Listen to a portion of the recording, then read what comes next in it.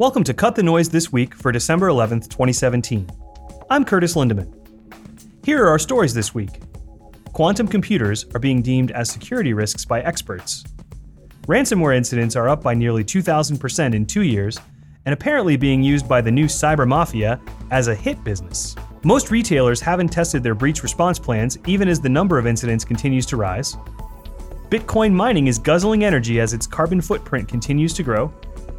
And a look back at the history of text messaging, which turned 25 years old last week. That, and we'll cover a follow-up to a recent story about the Uber hacking incident and how they justified covering their tracks with the man found to be responsible.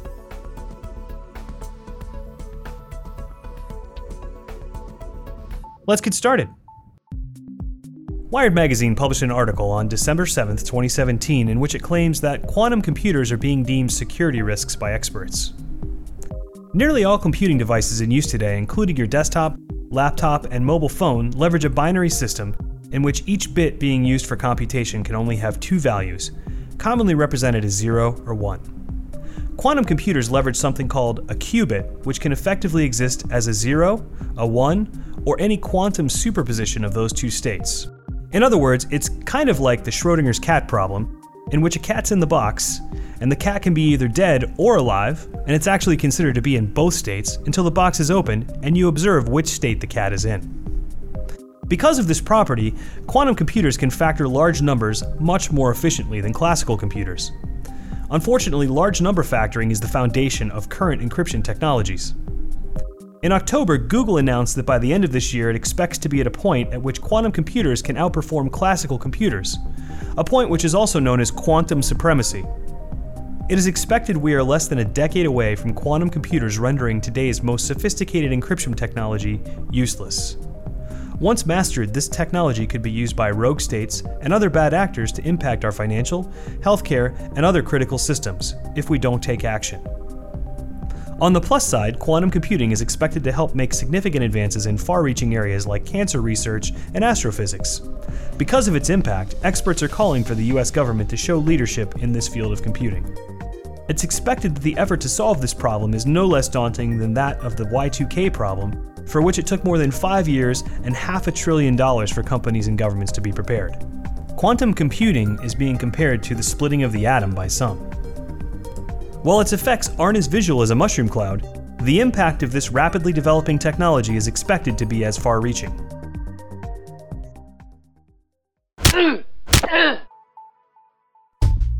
Malwarebytes published a white paper last week that states the new generation of cybercriminals is increasingly resembling traditional mafia organizations, requiring a new approach to dealing with the problem. According to the report, cybercriminals are working in professional organizations similar to the mafia gangs of the 1930s, including the willingness to intimidate and paralyze victims.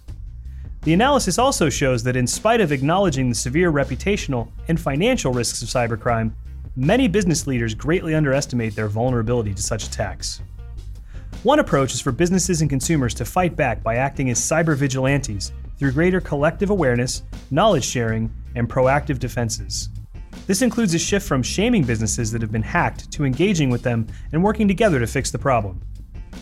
Detections are up almost 2,000% since 2015, reaching hundreds of thousands of detections in September 2017, versus 16,000 in September 2015. Just in 2017 alone, ransomware detections rose from over 90,000 in January to over 333,000 in October. The report classified these cybervillains into 4 categories, which included traditional gangs, which act as organized crime rings that have taken their traditional model of theft, the sale of drugs, guns, and stolen goods to the online world. State-sponsored attackers, which have the aim of stealing information and disrupting political activity, similar to what was speculated to occur during the United States 2016 elections. Ideological hackers, which gather and leak classified information on governments and high-profile organizations. These are people that are leaking sensitive information from the NSA and other organizations. And hackers for hire, who are essentially paid guns for hire, operating as a service on what is called the dark web. While the impact of these attacks has been highly publicized, it's clear that many business leaders do not fully recognize the impact of these attacks. 74% of business stakeholders surveyed in one recent report by PwC reported that they had not been or did not know they had been hacked. In a different survey, between 21% and 35% of CIOs, IT managers, and CISOs stated they had not been hacked in another survey. The article goes on to state that the culture in the boardroom is to view hacking as a problem for IT and not so much of a business problem. However, to truly fix this problem, leaders need to take this more seriously and view this as a business problem and invest in people, process, and tools to mitigate and ultimately combat the serious issue of cybercrime.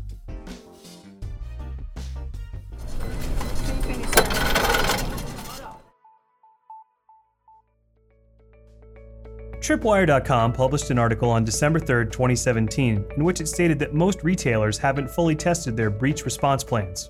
Tripwire surveyed IT security professionals working in retail organizations about their experiences and attitudes towards IT security. The results found that a large majority are not fully prepared for data breaches this holiday season. Only 28% of respondents said that they have a fully tested plan in place in the event of a security breach. Even fewer professionals, about 15%, said that they were fully prepared to manage customer and press communications following an incident. To flip this around, about 72% of IT security professionals from the retail industry say that their companies don't have a fully tested plan to address a security breach. All of this runs counter to the General Data Protection Regulation, also known as GDPR, which in May of 2018 begins the financial penalty phase for non-compliance. GDPR can run as high as 4% of a company's revenues. Based on these results, a vast majority of surveyed retail organizations are in a bad spot when it comes to being protected from a consumer breach, which is bad news for consumers. You can find more details from this Tripwire survey, including the categorized responses, in the notes for this podcast.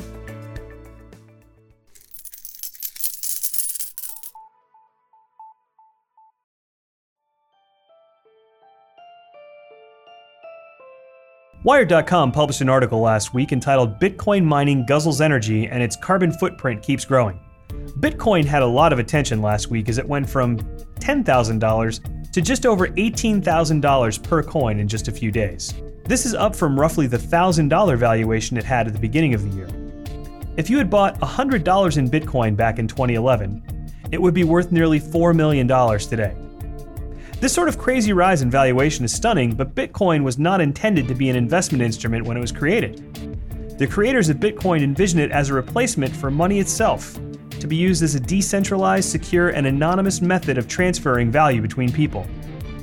What they likely didn't account for was how much energy it would take to run the computer network behind Bitcoin as it grew in the future.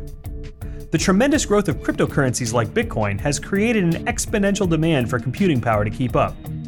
As Bitcoin grows, the math problems the computers must solve become increasingly more difficult. Today, it's estimated that each Bitcoin transaction requires the same amount of energy used to power about 9 homes in the US for one day. The aggregate computing power of the Bitcoin network is nearly 100,000 times as large as the world's fastest 500 supercomputers combined. If you want to get a flavor for that, check out our podcast from November 20th. The total energy use of this hardware is huge, estimated to be about 31 terawatt hours per year. More than 150 individual countries in the world consume less than that in a single year. In just a few months from now, at Bitcoin's current growth rate, it's estimated that the electricity required by the cryptocurrency network will start to outstrip what's currently available in the supply. This means that new energy generating plants will be required to keep up. Further estimates indicate that by July 2019, the Bitcoin network will require more energy than the entire United States currently uses, and by February 2020, it will use as much electricity as the entire world does today. Obviously, this is unsustainable, and there are several efforts underway to reform how the Bitcoin network processes transactions that will hopefully reduce the burden on the world's energy grid. The question that remains at this point is, by how much?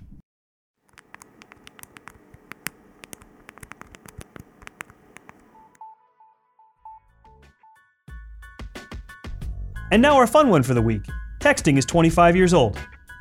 The first text message was sent on December 3, 1992 by British engineer Neil Papworth to Richard Jarvis, an executive at British Telecom Vodafone. Typed out on a PC, it was sent to Jarvis's Orbital 901, a mobile phone that would take up most of your laptop backpack. Back in those days, we called them bag phones. Although Papworth sent the first text, he's not the so-called father of SMS. SMS stands for the Short Messaging Service and is the text messaging service that mobile phones use today. That honor falls to Matti Mäkinen, who initially suggested the idea back in 1984 at a telecommunications conference. Text messaging didn't take off overnight. It first had to be incorporated into the then budding GSM standard, which was the protocol used back in the day for cell phones to talk to one another.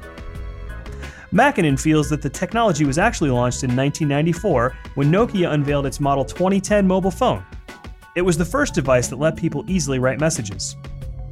Today, nearly 97% of smartphone owners use text messaging, according to Pew Research. And in my opinion, the other 3% are liars.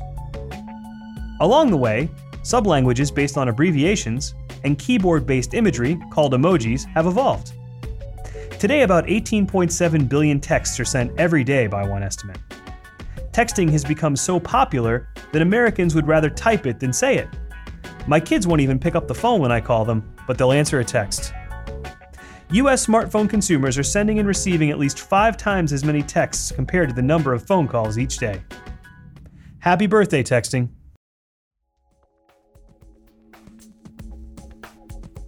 And now to follow up on previous stories. In an update to the Uber hacking scandal in which Uber covered up the exposure of 57 million users' personal information, it was discovered that a 20-year-old Florida man was responsible for the breach. Uber used its so-called bug bounty program to justify paying the man to cover up the event. The bug bounty program is normally used to identify small code vulnerabilities and pay those relatively small sums of money to compensate for the help, generally between $5,000 and $10,000 per incident. In this particular instance, the man was paid $100,000 to destroy the information. Uber stated that it made the payment through the program and verified that it had the man sign a non-disclosure agreement. They also stated that they conducted a forensic analysis of the man's computer to ensure that all of the data was erased. Thank you for joining us this week. Cut the Noise was recorded at Round Tower Global Headquarters in the Kenwood Tower, located in Cincinnati, Ohio. Audio is mixed and edited by Vince Lombardo. Music by Mike Carroll. I'm Curtis Lindemann. This has been Cut the Noise Weekly Edition.